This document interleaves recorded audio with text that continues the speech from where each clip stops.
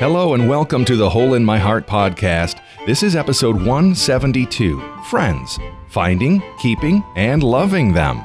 Yes, welcome to the Hole in My Heart podcast, where we talk about how the gospel is good news for everyone every day. I am your host, Lori Krieg, and I don't have Matt Krieg. I don't even have producer Steve with me. You just heard his voice, but that was with the magic of radio. But guys, today I am going to have two guests on with me today to talk about friendship. How can we, if COVID has made you feel a little friendship guilt or shame, how can we overcome that? What if you're super busy and you're like, how in the world? I'm a busy mom juggling 19 children and counting. And how do I invite friendships into this space? How do you confront your friends? How do you know if someone's toxic? How can we engage some of these big friendship questions? I cannot wait to have our guests on today to let us know how we can really get real with our friends. Before we dive into the conversation, I did want to remind you of a way that you can become friends with Matt and I, and that is it's honestly, we have a monthly Q&A where we're taking some of your hardest questions or ones that you're really sorting through, and we engage them in real time. We talk about right now topics. We talk about we take 3 of your questions and we interact with you live, but we also record it the last Wednesday of each month, both me and Matt. And you can join that by becoming a monthly supporter, helping this podcast get on the air, and helping the stuff that we do with Impossible Ministries keep happening. You can go to lorikrieg.com/partner. Your partnership of $15 or more per month, you're going to join that team. And we can't wait to see you. Oh, guys, I am so excited to welcome to the show today Julie Fisk and Kendra Roehl of the Roehl Experience. Julie is a former lawyer and then became the co-founder of the Roehl Experience alongside Kendra Roehl and Kristen Demery. Julie, back to her, she is also an author, teacher, wife, mom, and backyard farmer. Kendra is trained as a social worker and is also an author, speaker. She's a foster parent, mom of 5, and as well as that co-founder of the Roehl Experience. Together, these dear women, the trio of them, we just have 2 of the 3 on today. They've written several books, including the focus of today's conversation, which if you guys are watching the video, you can see it. It's called The 1-Year Daily Acts of Friendship 365 to Finding, Keeping, and Loving Your Friends. Ladies, welcome. Thank you. Thank you so much for having us. Just before we dive into even our question of the week, what is the Roehl Experience? So the Roehl Experience is a name actually that we came up with years ago when Julie and I were leaders in a little church plant that we had started together. And we had wanted to bring women together in community where they could share their testimonies and kind of share their stories and encourage one another. And that was a face-to-face kind of gathering. So we would have these like monthly gatherings where different women would share. And so when we started to want to create an online space for our writing, we decided we wanted to have that same kind of feel, that same sort of community. And so we were like, let's just call that the Roehl Experience. So it's based on the book of Ruth from the Bible, and just the story of Ruth and Naomi and how they did life together, how they journeyed alongside one another, how they shared joys and heartaches and sorrows, all of that kind of experience they had in relationship and friendship. We wanted to create that sort of a space online, in person, anywhere we were. So that's really the heart behind the Roehl Experience. It does need a little bit of an explanation. Most of the time people are like, what does this mean? But so that's the heart behind it. I love that. And that's really what we're going to be exploring today as we're talking about friendship and relationships and just that experience, that intangible witness that I hear you describing. Mm-hmm. Okay, but let's do a little icebreaker question just to get to know you guys better. Guys, you know me if you've been listening for long enough that sometimes I forget to ask the audience, and that did happen today. I love you guys. I actually would love to hear your response to this question if you join the Hole in My Heart podcast Facebook group. But here's a question I'm going to throw out to you, Julie and Kendra, is What are you doing for vacay this summer? Are you doing anything? Are you doing staycation? I know this is like we've been trapped in our homes for, I don't know, a million years at this point. But so I'm just curious, are you getting out? What are you doing? Who wants to go?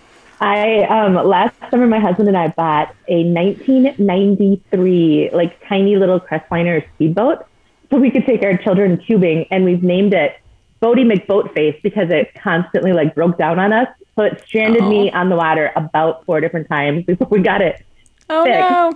But once we got it fixed, it was so much fun. And so we are planning on, we don't have any big trips planned, but Boaty McBoatface will be coming out, and we'll be we have lakes in our area rather than having to go up north. And so we're going to be taking friends out on Boaty and tubing and skiing and all that good stuff. So I love Boaty McBoatface. I think that was some.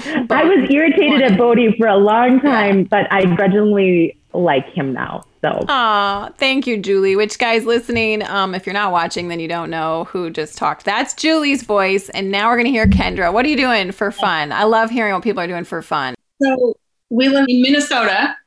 We have been vacationing in Wisconsin since I was a little kid on Madeline Island, which I hate to even tell people about that because it's such a sweet little place.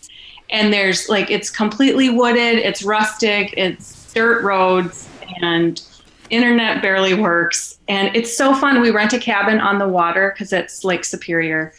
Every week we go with my parents, and my sister and her kids come too. So it's a lot of fun. Oh, that's so great. I think I've seen that island on, Matt and I have been watching a lot of vacation shows, hence probably the question on like Island Life or something. I think it's been featured. Mm-hmm. Yeah.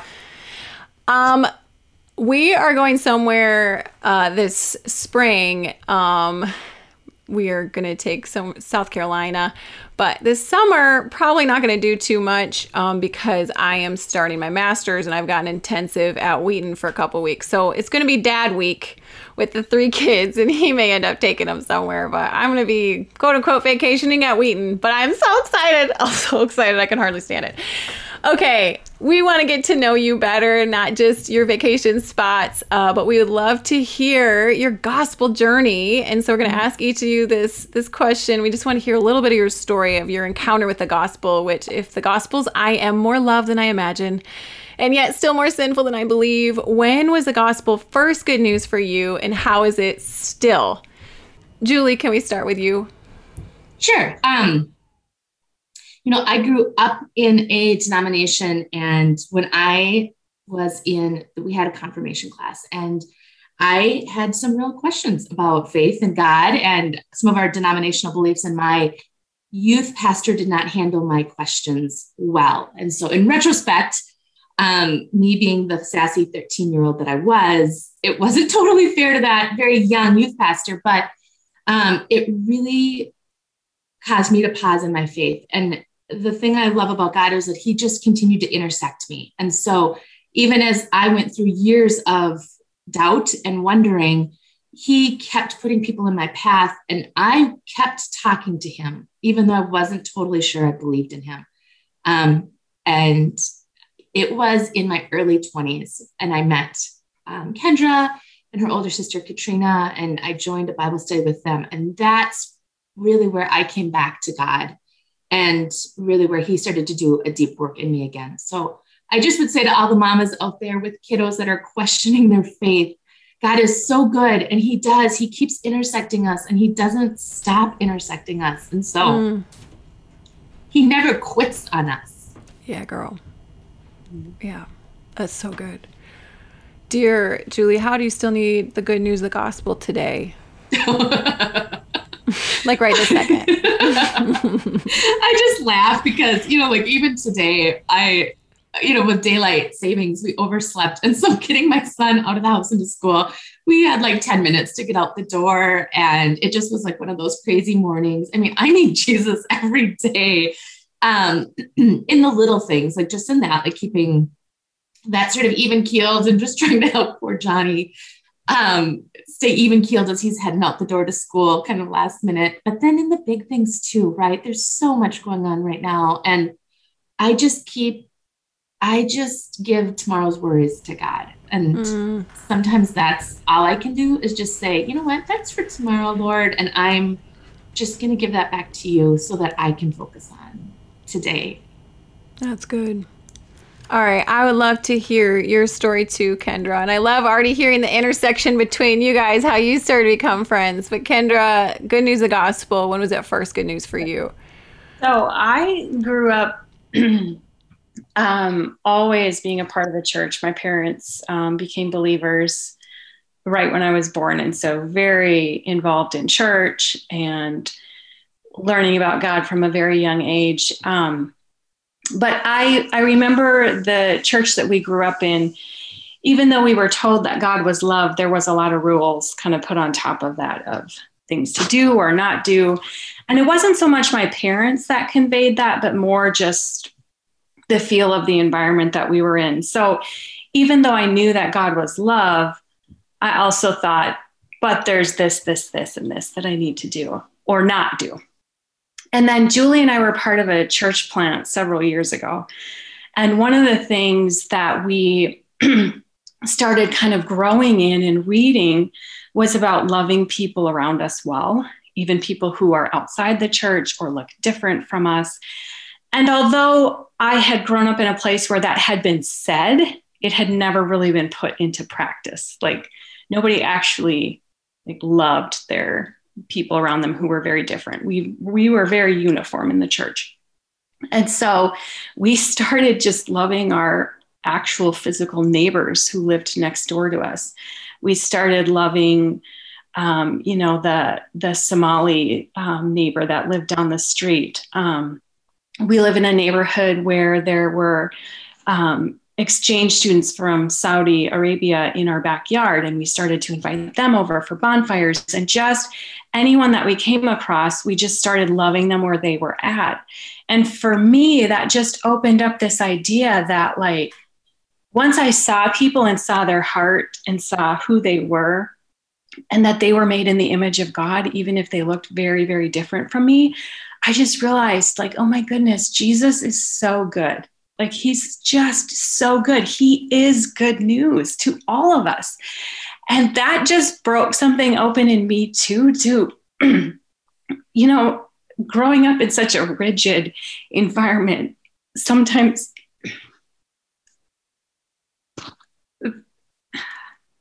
things happen and then we keep it. Yeah. And I'm sorry. You're doing great. But when we fully recognize how much God loves everyone and how he is so good, then it's then I'm able to internalize that myself. Yeah. So that's where I'm at even today. You were asking, Julie, how does the gospel inform you today? Even this morning, I was just thinking that again. I tell my kids all the time, you guys, Jesus is such good news. He's just the best news ever. There's nothing better than Jesus coming and the life that he lived and the example that he set for us. And this morning I'm reading and I'm writing in my journal, Lord, help me to love this person well, this specific person. That's how it informs my life even today yet. It's just his undeniable love for me and for people around me, even those who are difficult or challenging, or I would even say would be an enemy in some respects. They're made in the image of God, and so Praise how God. Do I love people well? Praise God. Oh, it's so good, you guys. And I just love your real, raw connection to the gospel. It's just real. This is real life. Okay, why is friendship so important? You write this book on friendship, you guys, you're talking about your relationship to each other, but from little kids to, picturing myself in a nursing home someday, why do we all need friends? You were not built to go it alone. And I think that's one of the pitfalls or the lies that we believe, especially in our American culture, is that we're going to do it on our own and we don't need anybody else. And if you look at the New Testament and you look at first century Christians, it's replete with examples of being in community and God putting us into community. And my girlfriends have been, I love my husband. I mean, I love my husband. He's my best friend, but my girlfriends have been the ones that have pushed me forward, held me accountable, encouraged me, picked me up. I am the woman I am today in part because of the women in my life. Mm-hmm. It's so to me, and I didn't grow up like loving women, and I didn't grow up with women. I have only brothers, so I was sort of scared of women, but I am so passionate now about women in community. And if we're doing it in healthy ways, I believe we would be unstoppable. Like if the girls of Jesus linked arms and did healthy community with one another, I think we would be an unstoppable force. I agree. I am thinking right now of the listener who, been in COVID for the last year, been probably either feeling really lonely and looking out and like no one reached out to me, or maybe on the other side, like I haven't reached out to others. So can you talk to that person who's maybe feeling some friend guilt, or shame, guilt or shame? Like, so just like, actually they sound like both like shame. Like I'm a bad friend or I don't have enough friends. Mm-hmm. Well, the first thing that came to my mind is that if someone is having that thought who's listening, that's not from God. God doesn't shame us, doesn't guilt us. And even though, like Julie said, Jesus' greatest command is to love God and to love people.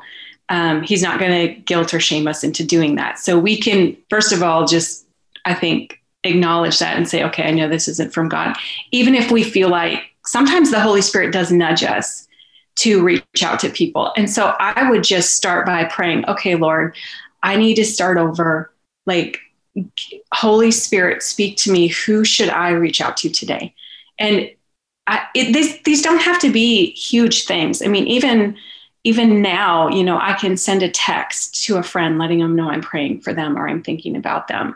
I can pick up a cup of coffee and take it to a friend. I can, there are simple ways to kind of do that without it taking tons and tons of time. I would just say, just start again. Just pick up again where you're at. If you feel like you've left somebody behind and you feel bad about that, like apologize for doing that and just say, can we start over? Can we pick this back up? And I think our friends are more gracious to us than we probably would be to ourselves too. So is the question, is the prayer ever, God, will you have someone reach out to me? Or is it only always you should reach out? I think we can pray for people to reach out to us too. I do. I think though that if everybody prays that, then nobody acts. So I think we have to be willing, to do both. We can't just get stuck in the mindset that I'm just going to wait for people to come to me. We have to be willing to step out at times. And yet there are times where, like, Julie has sent me a text or another friend has, called me up and said, how are you doing? And reached out to me. So I don't think that it's bad to pray that. But at the same time, I think along with that, we should be praying, and who can I reach out to? I'm going to just tack onto that and say, and it was Kendra's big sister who originally prayed for girlfriends. And that's how we started. That's how we gathered around her table, is she prayed for girlfriends. But I will also tell you that I was the new girl sitting in the church pew, and Katrina came up to me and said, Julie, come sit by me. Julie, would you please be in my Bible study? And so it's a little bit of both. God asks us to move, and he will meet us when we move, but he often pushes us out of our comfort zones. And as the girls who believe in Jesus, we are to be the inviters. So I understand the desire, because believe me, hello, that's me, to be invited. But I have found more often than not, I have to be the inviter. And so I can pray for friends, and I can do that part of it, but I also have to be willing to step. Jesus frequently makes me take the step. So it can be both, but don't be surprised if Jesus is like, go knock on your neighbor's door or whatever, like proverbial. Like I would never want to knock on my random neighbor's door, but he might make you, I don't know. How do you know if you're asking too much of your friends? Like, how do you know when you're making, so I'm picturing someone who's like, okay, that's good. So I'm going to go ask, but I don't know if it's too much. Like, when am I I feel like those words too much can get lobbed by Satan, or I don't know, but is there an actual too much? So how do you guys weigh am I putting too much emphasis on friendship? This is a really good question. I think this is one of the things that maybe holds people back. It's to me, it kind of goes along with the idea too of how much do we share with friends, and am I being too personal? Am I sharing too much? Or, and I think the confusion that comes with this too, in general, comes from the enemy, right? Like God is not a God of confusion. And so I think that we can trust the Holy Spirit more than we think we can when it comes to relationships. Julie is an excellent prayer person. Like she prays for people like nobody. And she has gotten so in tune with just like praying for people, even without like just intuitively thinking, okay, Jesus put this person in my heart, I'm going to pray for them. And even friends, I would say, that are sort of peripheral, like not even close friends. I remember there was one time, Julie, you came to me and you were like, I feel like God is wanting me to pray for this person, but I don't even hardly know them very well. Do you think they're going to receive this well? Do you think is this okay? Are they going to be offended? And I was like, okay, first of all, you feel like God told you to do it. Second of all, who's offended by prayer? I mean, even if you're not a person of faith, are you offended by someone sincerely like offering prayer for you? And their response was they were so like appreciative of you doing that. That I think we think people are going to be critical, and most often than not, people love that we would invite them or send them a text or pray for them or, more often than not, than I think people are thinking, oh, you're overwhelming me by trying to be my friend right now. I would temper that with vulnerability and oversharing. I mean, when there are things, okay, I have circles of friends. And so Kendra is in my inner sanctum, and it's a very small circle of women who are in my inner sanctum. So those are women that got like the rawest form of me, the most vulnerable, the most ugly, the most whatever, because I trust her implicitly to be able to hold that. And I do the same for her. And so we are in a sister relationship, really is a healthy sister relationship. Mm-hmm. But then I have other circles of women that I am in relationship with and in friendship with, but I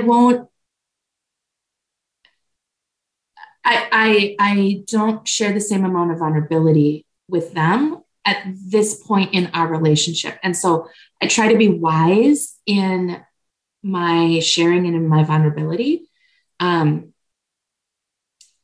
be in relationship with just about anybody. I will be friendly with just about anybody, but I carefully choose what I share and what amount of super vulnerable I am with people based kind of where I'm in relationship with them. So I try to be, so I will be in relationship with just about anybody, but if I have deemed a woman unsafe, not that she can't change, but if I have deemed a woman unsafe in some characteristics, she won't get the same Julie that Kendra gets. Mm-hmm. That makes sense. And before Matt and I got married, he was already being a really great therapist. Shouldn't, be my therapist. That's very unhealthy. But he was using therapy skills to help me. And he's like, let's just do a little eval of your friendships, Lori. And he's like, you have too many friends. And he's like, you need to do exactly what you're talking about. Like, who are your 2 to 3 close inner sanctum friends? Or we like to think about it like could be in your bedroom, bathroom. They can see the puke, whatever, like they can hang out there. But then who's maybe kitchen friends, who's the living room, who's the front porch, we just have to have these layers. And even just thinking about, okay, that's okay to do. Like, it's okay to put people in different places, and even to see, okay, this is more of a serving sort of a friend. This is more of a missional friendship, still friendship, but it's less, maybe both ways, and it's more giving. How do you guys deal with, I guess, I want to say toxic friends, or when do you know it's like alert, okay, this is actually someone I need to move out of this area and push into a different area? And maybe push is the wrong word, but put a boundary around. Mm-hmm. I listen to how they speak about other women when they're not in the room. Yeah. That's my biggest, that's one of my first red flags, is just in conversation. So if we're on the soccer field sideline, or, because I'm always looking, I try to, and maybe we'll talk about this a little later, I'm always looking for my next best friend. And what I mean by that is I always keep my circles open. So, our central Minnesota culture tends to be very closed. And so it's hard for people not from here to develop friendships, because we've all known one another since kindergarten. And so we hang out with our cousins and our kindergarten friends, and there's no room for anybody else. And so I try to very intentionally keep circles open, but but I also then have to be careful.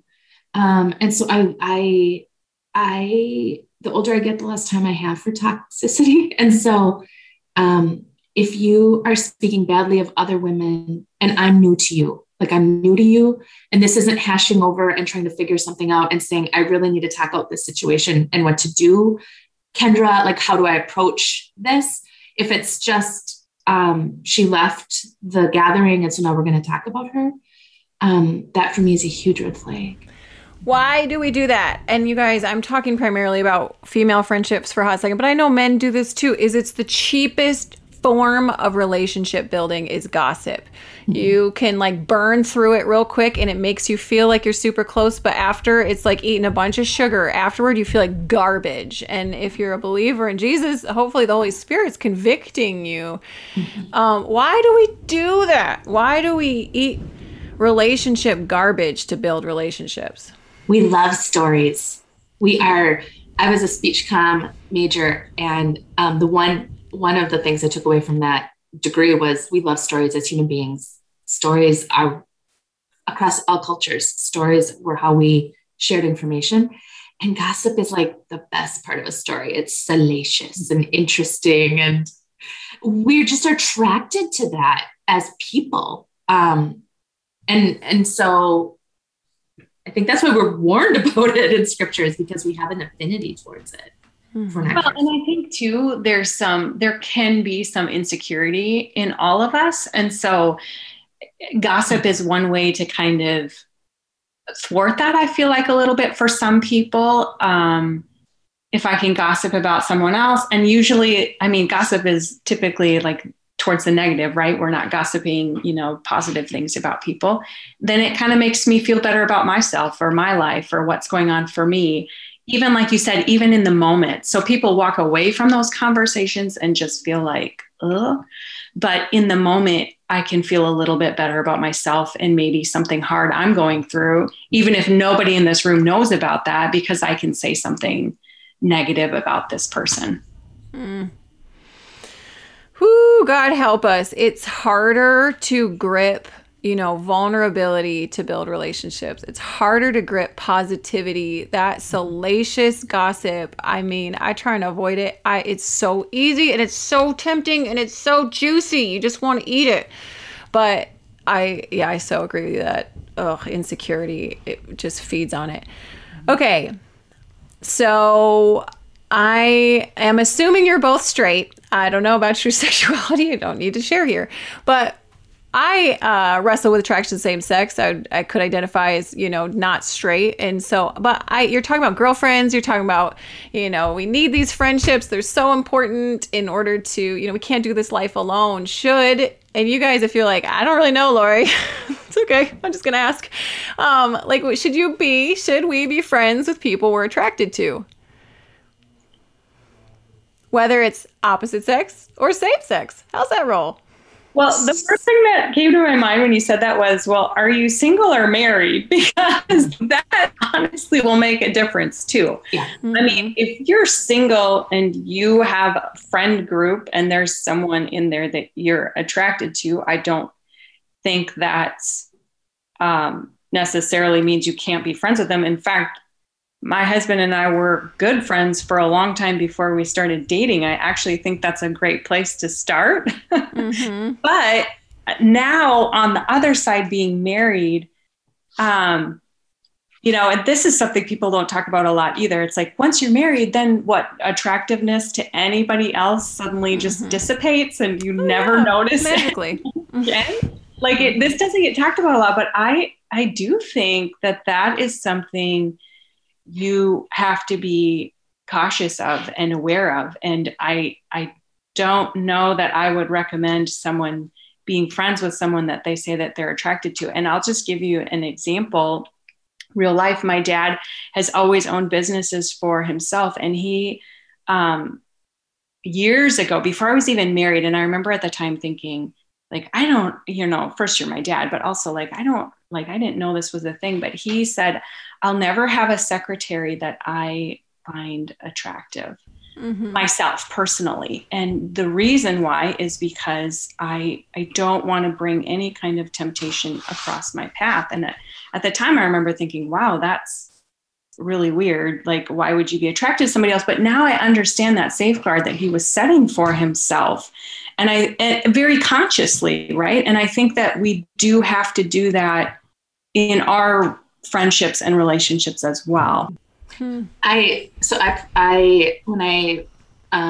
out of law school, I took whatever cases the law firm I worked for told me to take. And so they started handing me divorce cases, which I did not like to practice divorce law, but I learned a lot. I saw a lot of marriages, right, that were breaking up, and emotional affairs are a thing. And especially for women, and it starts with friendship. And so I've learned, and I agree completely with Kendra, attraction to other people doesn't end with marriage. And so if I find myself even slightly attracted to somebody, if there is any kind of a friendship there, I bring my husband into that friendship. Like I make sure that my husband's part of conversations. I don't engage in building that friendship if there's an attraction there on my own.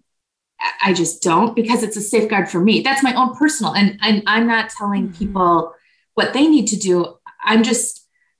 There are certain guardrails in my life that I have established well back from danger. And that's the beauty of a guardrail. You set the guardrail. I mean, if you look at a guardrail, it's not on the edge of the cliff. It is well back, like as far back, like several feet away from the edge of the cliff. And so what is your guardrail around your marital relationship with respect to emotional affairs?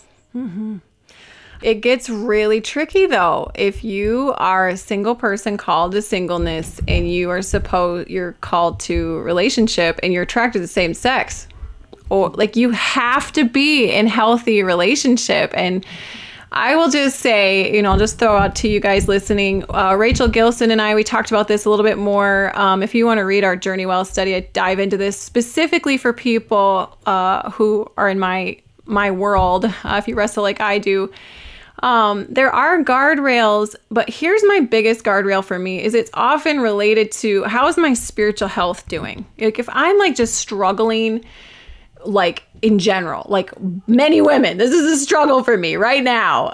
If it is, then I need to assess my spiritual life. Like, where am I at with Jesus right now? And this is so related to, we didn't quite name it, but relational idolatry. You guys, we also talked about this with Kelly Needham. You can go back. We talked about codependency. But if my heart is not going to the Lord first and saying, God, are you the one who meets these needs in my heart? I can wrestle with all sorts of stuff. All my issues are just amped times infinity.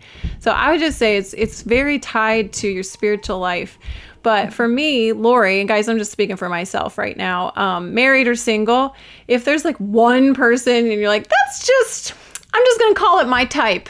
and I'm just not going to go toward it. So that's kind of what you guys are talking about. Because I need to be in relationship to women. It's not all women. Like, I'm not some sort of freak monster. Good grief. But if it is more than normal, I'm struggling. I got to always be looking to my heart. But if it's just one person and you're like, that's just my type.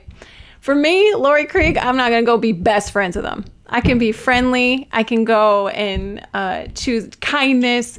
But I'm, whether I was married or single, I'm probably not going to go super close, which is, again, what you guys are talking about, this, walking to the edge. Okay, let's shift.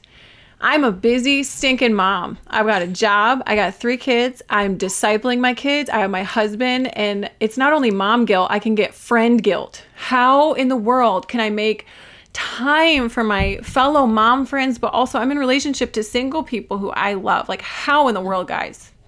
First of all, I'm going to say have some grace for yourself. And hopefully your friendships are strong enough where they also have grace.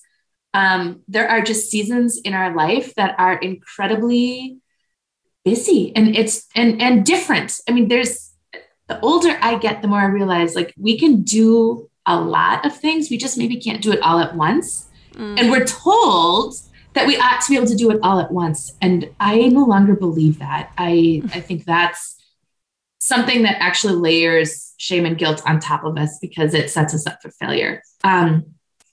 So do what you can. I have, and it's different in different seasons. So when you've got littles, maybe it's meeting for a play date and sharing a coffee, and maybe that's all you can do. And that's okay. That's okay. And recognizing that in your girlfriends too. Is she in a season where sometimes Kendra's a better friend to me than I am to her based on the season in my life and what I'm walking through. And sometimes I'm a better friend to her than she is to me based on what she's walking through. And we ebb and flow, and we know that. And so we just move together in that, knowing that it comes back around. And so if you have a young mom friend and you can shower grace on her, knowing that this is a season coming back around, and maybe it's a conversation you need to have if you're in that season, that you love your girlfriends and come back around. Can you talk about that conversation? Because I, praise the Lord, have learned how to communicate with Matt, my husband, pretty well. But for some reason, there's like this communication barrier. We just like don't want to offend, and like we get passive aggressive, and then you're hurt by XYZ thing. What's like literally a conversation you guys have had where there's like a struggle between you and you've had to work it out? Like maybe it's timing. I'm feeling lost. I'm feeling missed. What's that like? Will you give us words, please? Prayer first. I will say this. So like when I'm feeling troubled in a friendship in any way, right? I take it to God first and pray about it and honestly say, like, what's my piece in this? Like what's my part in what's going on? And my husband's a very wise man, and he always tells me, like, if I'm grumbling about something, he's like, are you assuming the best? And so approaching, so prayer, and then putting my glasses on that say, what I am going to assume the best of this person I love. What I'm spiraling into all of the negative, anxious thoughts. And the likelihood is I know she loves me. The likelihood is none of that's true. So what's me assuming the best and then going into the conversation? Well, I think too, it's being vulnerable. Like, I mean, it depends, right? We're talking about circles of friendship. So if it's a close friend, like I'll just tell you, Julie and I have had conversations where we will approach one another and say, I'm feeling really hurt because I feel like you put this in front of what we had planned. Or I'm just going to give you an example. Julie and I were supposed to speak somewhere, and the next day we were going to go off and do some writing or whatever.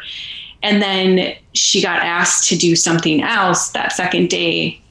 And so she's like, oh, I'm going to do this. And I was hurt because we had this plan. And so I said, instead of just holding that myself, I was like, Julie, I started by saying how I felt. Like, this really hurts my feelings because it makes me think you don't think what we were going to do was important. And of course, Julie does value our friendship. She does value what we were going to do that day. And she said, you're right. I should not have done that. And I'm going to fix it.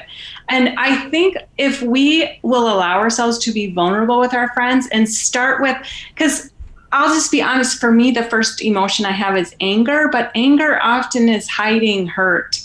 So if I will get past that and be honest and vulnerable and say, I was really hurt, people are often very receptive to that.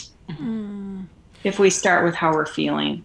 And I love that. And then too, as I've learned both in friendships and in marriage, is saying expectations. Unmet, silent expectations are where it gets hurt. So you unsaid, so it's, hey, I was expecting to go on this whole day with you and I feel blah. Oh, well, I was expecting we can do whatever we want.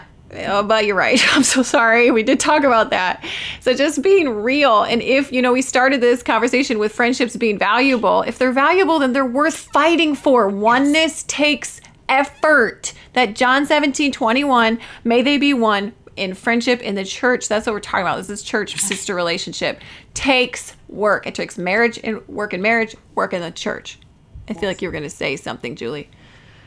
Just that I completely agree with you. I mean, any relationship takes work. And so to think that our friendships are just going to be smooth sailing all the time, never with conflict, is silly. I mean, that would be your most surface friendship, right? That you don't ever have to embrace conflict. You never have to talk about something hard. That's an acquaintanceship, which is okay too. I mean, I have acquaintances, but I'm not going to be in an inner sanctum or like the bedroom bathroom friendship with somebody and never hurt her or have her hurt me. Like, it's just not possible. We're humans and we make mistakes and we do dumb stuff and we say ridiculous things sometimes. Yeah. And we need to be forgiven for it. Thank you. I just need to like sit it there. Conflict is normal, and friendship, sisterhood, brotherhood, marriage takes work, and it's worth it. And the one that's dividing our enemy is not the person in front of you. You guys, we know this. So we're on the same team because we're on Team Jesus. So let's make this work. I want 2 more questions. I know we're going a little long today, guys. Dude friendships. We've talked with Eldridge sons, Sam and Blaine Eldridge. We've talked about male friendships, why they're so challenging. Is there some unique aspects? Because I guys, please give me a little grace as I'm stereotyping for a hot second here, but it tends toward women, generally speaking, tend to be more social, relational, eyeball to eyeball. We want to have the coffee, pursue the small group. Dudes tend toward shoulder to shoulder. That's how they tend to relate. And it's more an activity can bring about a conversation, but even the activity might not. I will ask him out, like, what'd you guys talk about? He's like, hot dogs. We did what? We roasted hot dogs. We talked about hot dogs. And he's a therapist. Come on. So help me. What's some maybe advice specifically for men listening on pursuing friendship? Do it your way. I have tried to interfere in my husband's friendships, and they love that. Don't they love when we set them up on dates? Yes, it's their favorite. They do. It is. No, you are exactly right to say that men do friendship very differently, and so I give Aaron the space and the grace to do things with other men, and I don't criticize how he does friendship with other men because it looks very different. And you're right, like they talk about hot dogs or concrete, and I'm like, this is so strange. But I don't understand, but God does, and it's friendship. And I have learned to stay out of his friendships. I mean, I encourage him. I give him the space. I give him the blessing of time to do it, but I don't interfere in his friendships unless he is asking me to, because male friendships are different than female friendships, and they're beautiful things. I mean, when I watch and he's having fun with his guy friends, they're glorious things to watch. I just don't understand them. So And I know, like, Matt, when I asked him that, he's always like, why are you just talking about hot dogs? And he tells me the heart under it. It's not that men are dumb and that they just want surface. They don't. It's Matt says, Lori, I want to know I'm liked as I am. He's like, life is so intense and hard. And he's like, I just want to know I'm liked as I am. And guys listening, if you are not, you're like, yeah, why do most men talk about concrete and hot dogs? And you are like, I want the eyeball to eyeball deep heart chat. Bless you. Bless you for being like Jesus that way. You are still so masculine. We love you. And I mean, we just bless you and do it your way too. And God help you because the stereotype is real and it is a lot of weenie roasts tends to be. And there's that relational fear, which I wish Matt was here. We really need to do a whole episode more on what is some of the relational fear that men can have and women, but I would love to dive more into what men can have. You know, I read an article recently that had done a study on the friendship differences between men and women. And they said that actually boys and girls up to a certain age are very similar in friendship and the way that they'll share with one another and interact with one another. And then about 11, 12, 13 happens. And suddenly there's a shift for boys and they stop sharing their heart with their friend or they stop, it changes. And what is it about that at that point in life that changes for boys becoming men that they now think that they can't share their emotions or their heart with their friends? And that I have boys myself. And so that has like just struck me so much that I want for my boys to have the same kind of deep friendships. And so even though my son right now is 11, I have been telling him now for the last little while, like, I'm so glad you shared that part of yourself with Johnny. I'm really glad you told him that because I want to encourage him to continue to have those heart conversations even as he grows and gets older. And even with my husband now, I've been intentional to say to him, like when he's going through a hard time, I'll be like, well, did you talk to Aaron about that? Do you want to maybe go and have a coffee with Andrew and tell him about that? Like, you can tell me, but I want to encourage him in his friendships, but also remind him that like getting that deeper support from men in his life is so valuable too. Oh my goodness. I just want to start a whole nother episode now and talk about emotional vulnerability across the board, both men and women, and how we all equally need it. We've just, this is so much cultural. This is so much shame from the church and from the world. And men need to buck up and only talk about hot dogs and concrete. And that's the only safe thing. So as much as, I know Matt could feel safe talking there and know he's liked, I know his heart is a holistic heart that wants, and I wish he was right here to talk about it. So we're going to have to explore this further, specifically talking more about just relationships and emotional vulnerability. But ladies, I just want to thank you so much for sharing your hearts and your vulnerability and your real-time friendship with me right here today and with our audience. Thank you so much for having us. Yes. Okay, guys, go check out the 1-year daily acts of friendship and all the Roehl experience has to offer online and on their socials. It's really uplifting. Again, that kind of friendshipy withness. You can go to theroehlexperience.com. And you can find all their socials there, even if you just search that. Guys, we do have a question of the week for next week. You can answer it by joining the Hole in My Heart podcast Facebook group. Just answer a couple questions or follow me on Instagram, Facebook, Lori Krieg, Krieg. Here's the question. I like this one. If you could be in the Guinness Book of World Records, what record-breaking feat would you attempt? Who's going for longest fingernails and toenails? Ew. But maybe that's your thing. Let us know. Oh man, thank you so much to Kendra and Julie for joining us today and for all of us here at the Hole in My Heart podcast. We will see you next week.